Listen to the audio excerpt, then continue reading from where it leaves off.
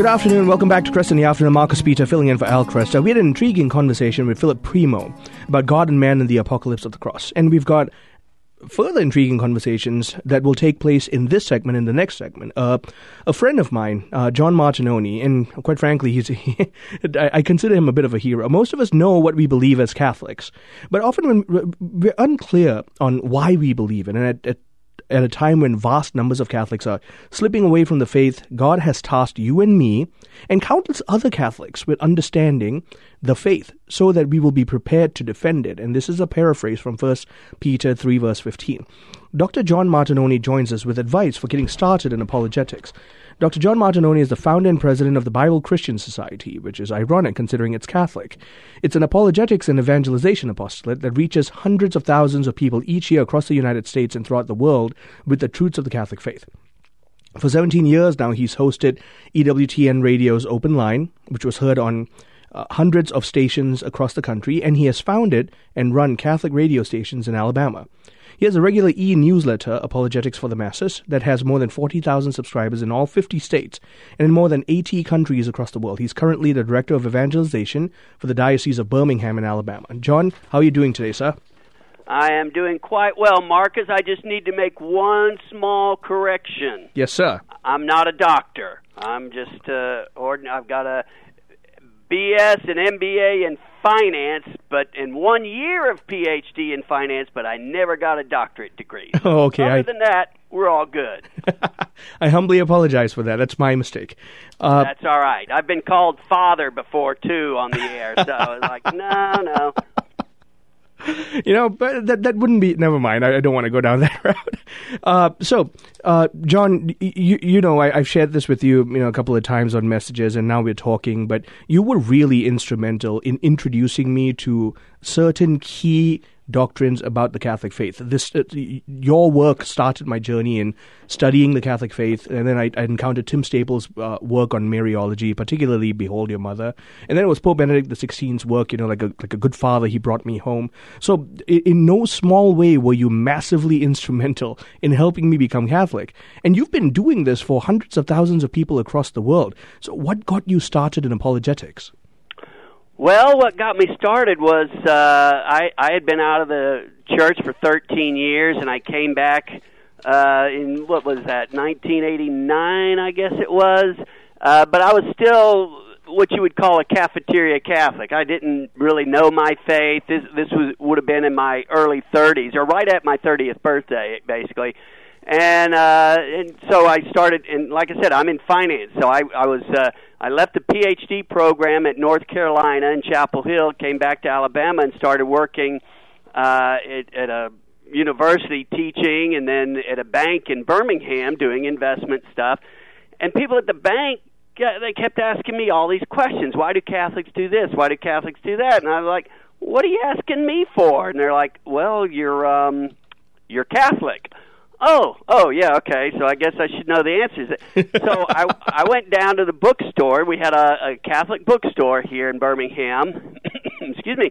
And I went down there, and I walked in. There was this woman there, and she was ancient. I mean, probably 90 years old. And she was just a volunteer, so she wasn't there regularly, I found out. And I asked her, I said, is there a book? This was probably 2-3 years before the Catechism had come out, early 90s. I said, is there a book that tells us why we Catholics believe what we believe? And she said, and she just walked out from behind the counter, and she literally walked up and down every aisle in the bookstore for about 30 minutes. And I'm just standing there at the counter going, what is she doing? And she comes back, she goes, no, we don't have a book like that. And I was like, okay, so what am I supposed to do? She goes, well, here. And she hands me a cassette tape, and she said, I've heard this tape is pretty good. You ought to listen to it. And I'm thinking, I don't want a cassette tape. I want a book. I want to be able to mark it up. I'm a research person. I've always known how to research. I don't want to listen to anything. But I was polite, and I said, okay, well, thank you, ma'am. I went out, put it in my cassette player in my car. Well, that's when my life changed, because that was Scott Hahn's conversion story. Oh, wow. On that tape. And so here's this former Protestant minister talking about becoming Catholic because of the Bible. And I was like, what a novel concept, you know.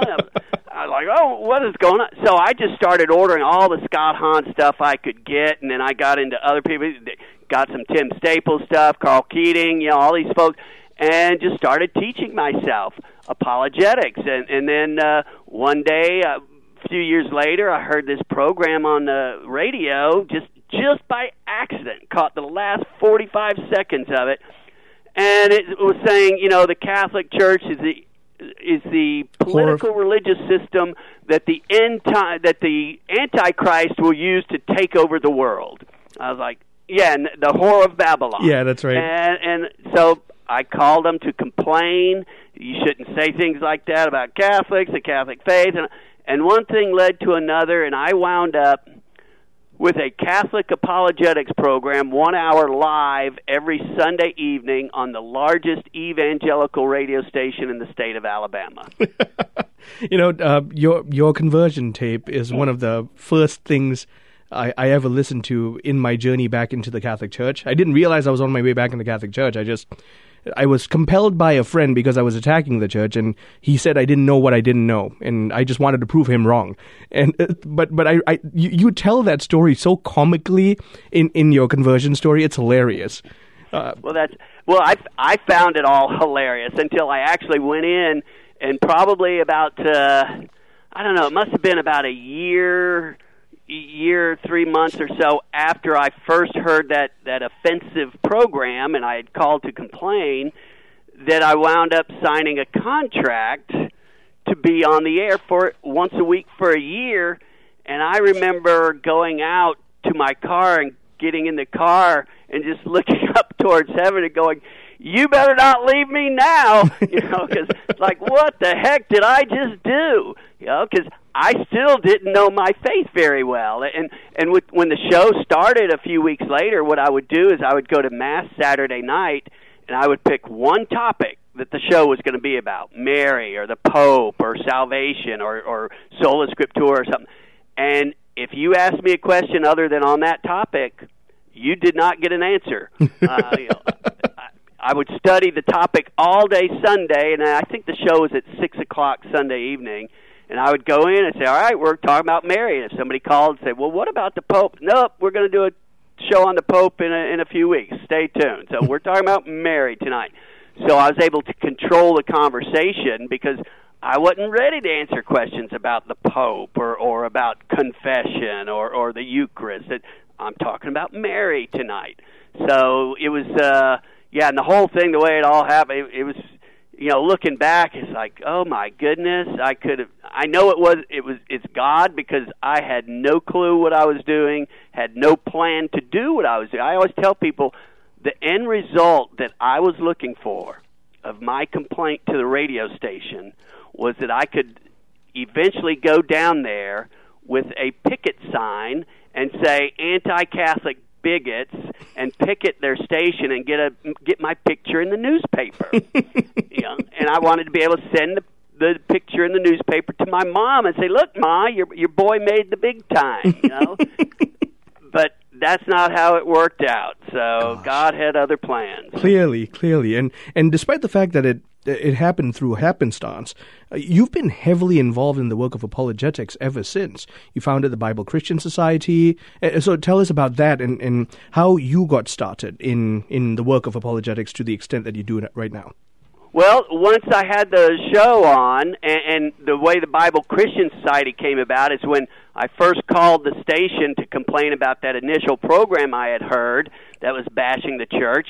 They ignored me, so I wrote them a letter, and when I sat down to write the letter complaining about their programming, I signed it John Martignoni, and I was getting ready to fold it up and put it in the envelope and drop it in the mail, and I thought, you know, they don't give a rip who John Martignoni is, so I made up the Bible Christian Society, and I made myself the president. So I signed it John Martignoni, President, Bible Christian Society, and sent it off. So that's how the Bible Christian Society came to be. But then once I got on the air, the Catholics in the area just started going nuts. They're like, "Thank you for doing this," because it was one of the few Christian stations around, and they Catholics would listen to it, and they would almost every day hear something bashing the Catholic Church, and so the Catholic community got behind it, and then people started asking me, "Well, can you come to my church and give a talk?" So okay, sure, why not? And so I gave this series of talks at a local parish 4 Wednesday nights in a row, and my wife at the time, she was my wife. She had been working at EWTN, so I knew a bunch of people at EWTN. So I asked a guy who worked at EWTN Radio, "Could you record these talks just in case somebody might want to get a copy?" So he came down, he recorded them. Well, it was Tom Price, who's the director of programming, and he liked the talk, so he said, "I'm going to air them on the radio." Well, I had no clue, this would be late 90s now, that EWTN had AM and FM affiliates. I thought they were simply a shortwave radio station. And so I said, "Yeah, go ahead, air it on the radio, I don't care." And he aired it a few months later, aired all 4 of those talks, and I started getting calls from all over the place. And, "Can you come talk at a church?" "Yeah, sure, where are you?" "Well, we're in, Michigan, we're in Reno, Nevada, we're in Sacramento, California, we're in Tallahassee, Florida." I was like, what the heck is going on? So, and then people started asking for copies of the talks. So a tape ministry was born, and I had to borrow a cassette duplicating machine from the church, and we sent out like 1,000 copies the first year, then 2,000, then the third year is like 15,000, then 50,000, then 100,000. It was like, this is just crazy, absolutely crazy. So that's how it all came to be, and it's just kept going from there. Man, that's a powerful story, John, and I want to thank you for sharing that. I hope all of us who are listening have been feeling inspired by this, because the fact is, John didn't set out to be a master apologist just based on that story. He set out to simply to make a small defense for the Catholic faith, and God just kept opening the doors. John's going to stay with us for the next segment, and in that segment, he's going to be talking to us about how you and I can engage in the work of apologetics. Not all of us can have radio programs, but all of us can speak and defend the truths of our faith. Stay tuned. I'm Marcus Peter, filling in for Al Cresta on Cresta in the Afternoon.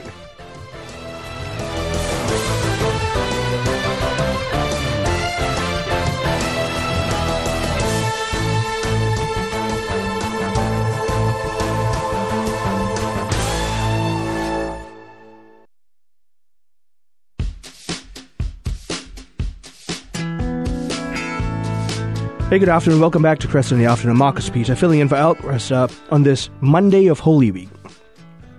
Talking to Dr. John Martignoni, founder and president of the Bible Christian Society and apologist extraordinaire.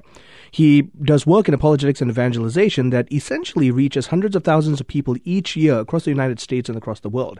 He was also instrumental in my own journey back into the Catholic Church.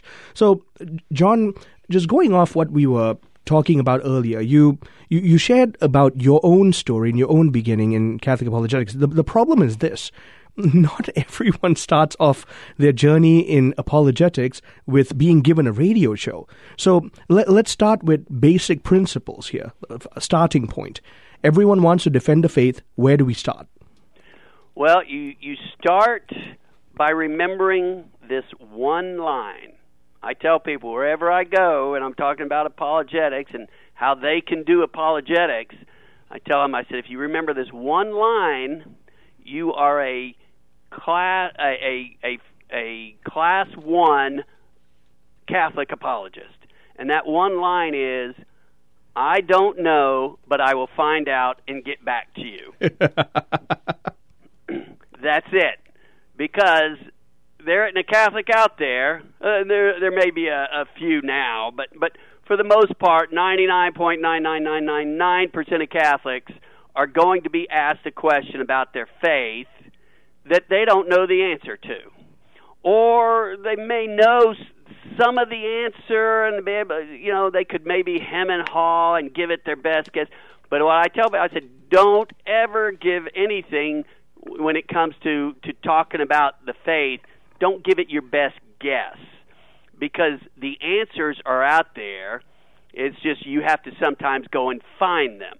But you can very easily, in our day and age, with all the means of communication, the internet and so forth, you can go and find them. So I don't know, but I will find out and get back to you.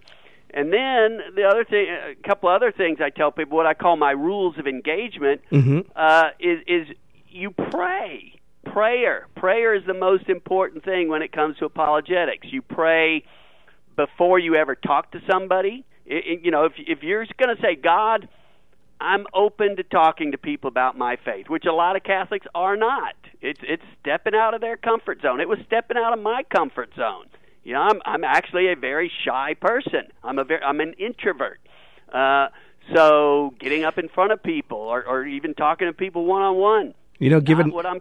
Given how prolific you are in radio, media, evangelization, and talks, one wouldn't guess that you are an introvert.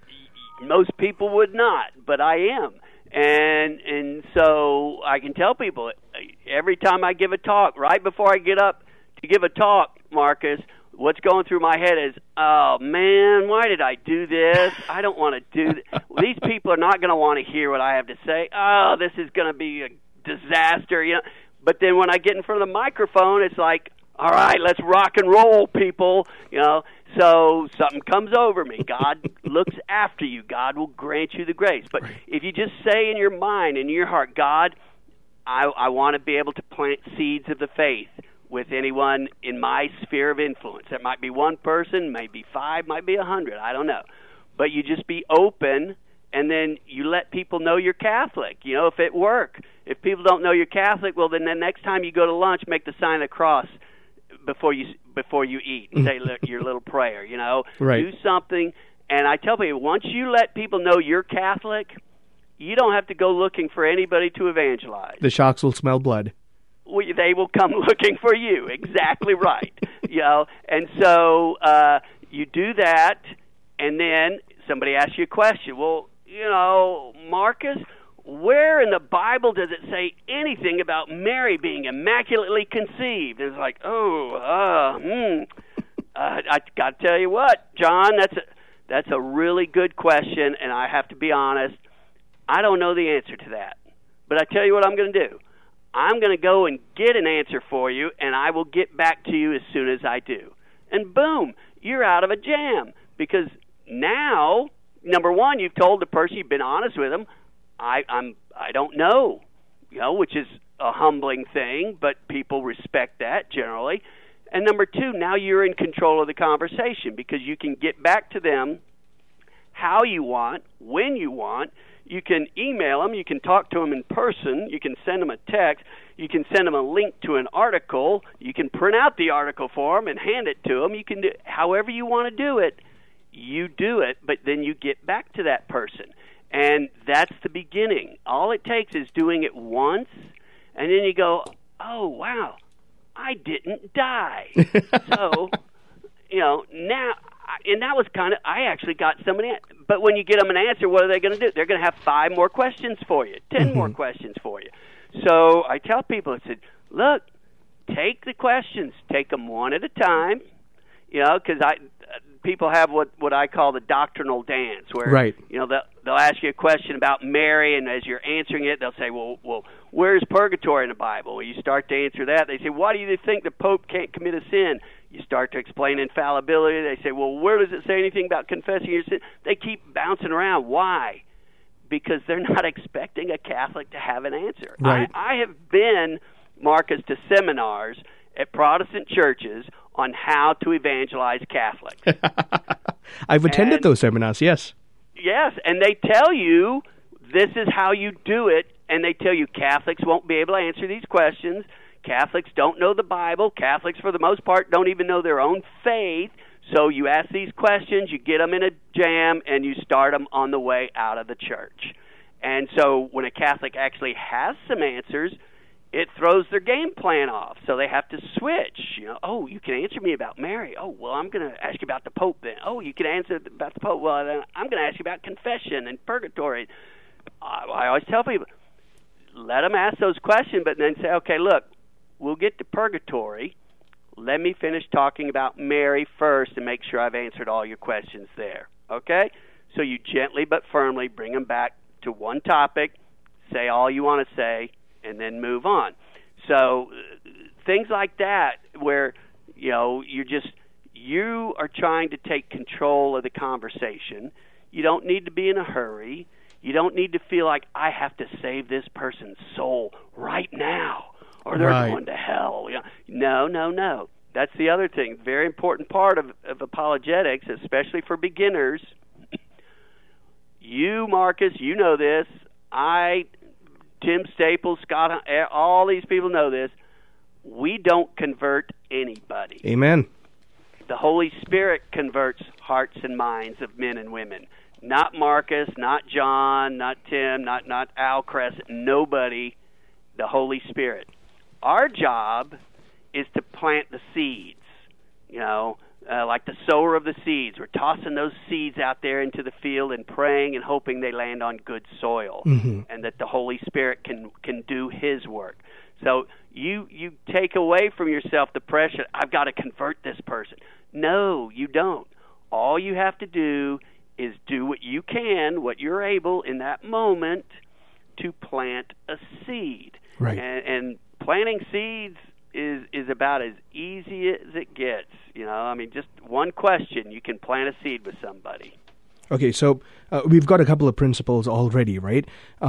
Number one, stick to one topic at a time. But number two, I should have said this was the first one. In case you don't know, say, I don't know, and I will get back to you. And actually go back and research and get back to them. And you then also say, take your time with it. What are some other very practical principles that we can use? Well, one thing I tell people is make a goal for yourself to try to learn something new or maybe solidify something that you're a little shaky on about your faith every day. Or maybe just say, hey, 5 days a week. Do so, and that could be reading the catechism, picking up the Bible and reading a chapter of the Bible a day. I always tell people, start with the New Testament, start with Matthew. Then once you get through the New Testament, you go back to the Old Testament if you want, but maybe read the New Testament through 2 or 3 times. But read the Bible, read the catechism. With the catechism, you can start at the beginning and go all the way through, or you can go to the index in the back and say, I want to learn about purgatory. What does the church teach about purgatory? And what's really cool about the catechism, they've got all these footnotes that relate it to Scripture, and so you can... Whenever you read the catechism, have a Bible next to you. Whenever you read the Bible, have a catechism next to you, because you can look in the back of the catechism and say, I just read Matthew 1. I wonder if there are any citations from Matthew 1 in the catechism. Sure enough, there are. Right. So you get to see what the church teaches, the church's view on these particular passages, on Matthew 1 and so forth. So learn a little bit more about your faith every day. As you do that... If I may interject real quick, just to build on what John just said, Ignatius Press puts out the Didache Bible that's kind of a 2-for-1 based on what John just said. Yes. You have the scriptures, and then the catechism citations of those particular scriptures at the bottom in the footnotes. Yeah, it's an awesome resource. But as you learn a little bit more about your faith every day, and you're showing God, I'm open to this, God will put you into positions, into places, into situations where you will be able to use your knowledge. And the one other principle is, do not be afraid. Because, Jesus said that to Peter. He says, do not be afraid, henceforth you will be a fisher of men. And I asked people, I said, did Peter ever get into tight spots? You bet he did. Did Peter ever make mistakes? Oh, yeah, he sure did. So I tell people, I say, you will make mistakes and you will get into tight spots when you're talking to people about your faith. You'll get in over your head and you'll be going, oh, my goodness, what did I do? Right. But Peter did too. Yet Jesus told him, do not be afraid. Why? Because if you are sincere in sharing the truth with people, and the truth is Jesus Christ, if you're sincere in sharing Jesus Christ with people, God can make something good come out of even your mistakes. So you're going to make mistakes. Don't think you have to be perfect to share your faith. You don't. Because if you wait until you perfectly know something about the Catholic faith before you share your faith, you will never share your faith. Yeah. You know? So don't think you have to be perfect. Don't think you can't make mistakes. Now, I'm not saying go out there and be foolhardy and again, make guesses and all. But don't worry if you make a mistake. Because God can make something. I mean, it's happened to me. God has made good things come out of even my mistakes. I remember you very humbly shared this on one of your many tapes. I'm living proof that God can make a donkey talk, and you know I'm living proof of that. And if God can use people like me to defend the faith, when I actually spent quite a chunk of my Protestant life attacking the Catholic Church, I'm certain that God wants to use everyone here. You think about the Catechism, right? What is it? Catechism 905 that tells us that the witness of life must flow forth into the explicit proclamation of the gospel by word for every single believer. Yeah. Here's the thing. Everybody on this planet has somebody in their sphere of influence, you know. And again, it might just be one person. But you know somebody that you talk to that you could plan to see, even if they're Catholic and maybe they're not going to church every Sunday. You say, hey, why don't you come to church with me this Sunday? Or, hey, when was the last time you went to church? Come on, Jerry, you need to go. Come on, you know you do. Come on. You know, you can influence somebody, not just in this lifetime, but for the next. John, I want to thank you so much for offering your time here, and we'd love to further these conversations in the future. We're talking to John Martignoni, founder and president of the Bible Christian Society. I'm Marcus Peter, filling in for Al Cresta on Cresta in the Afternoon.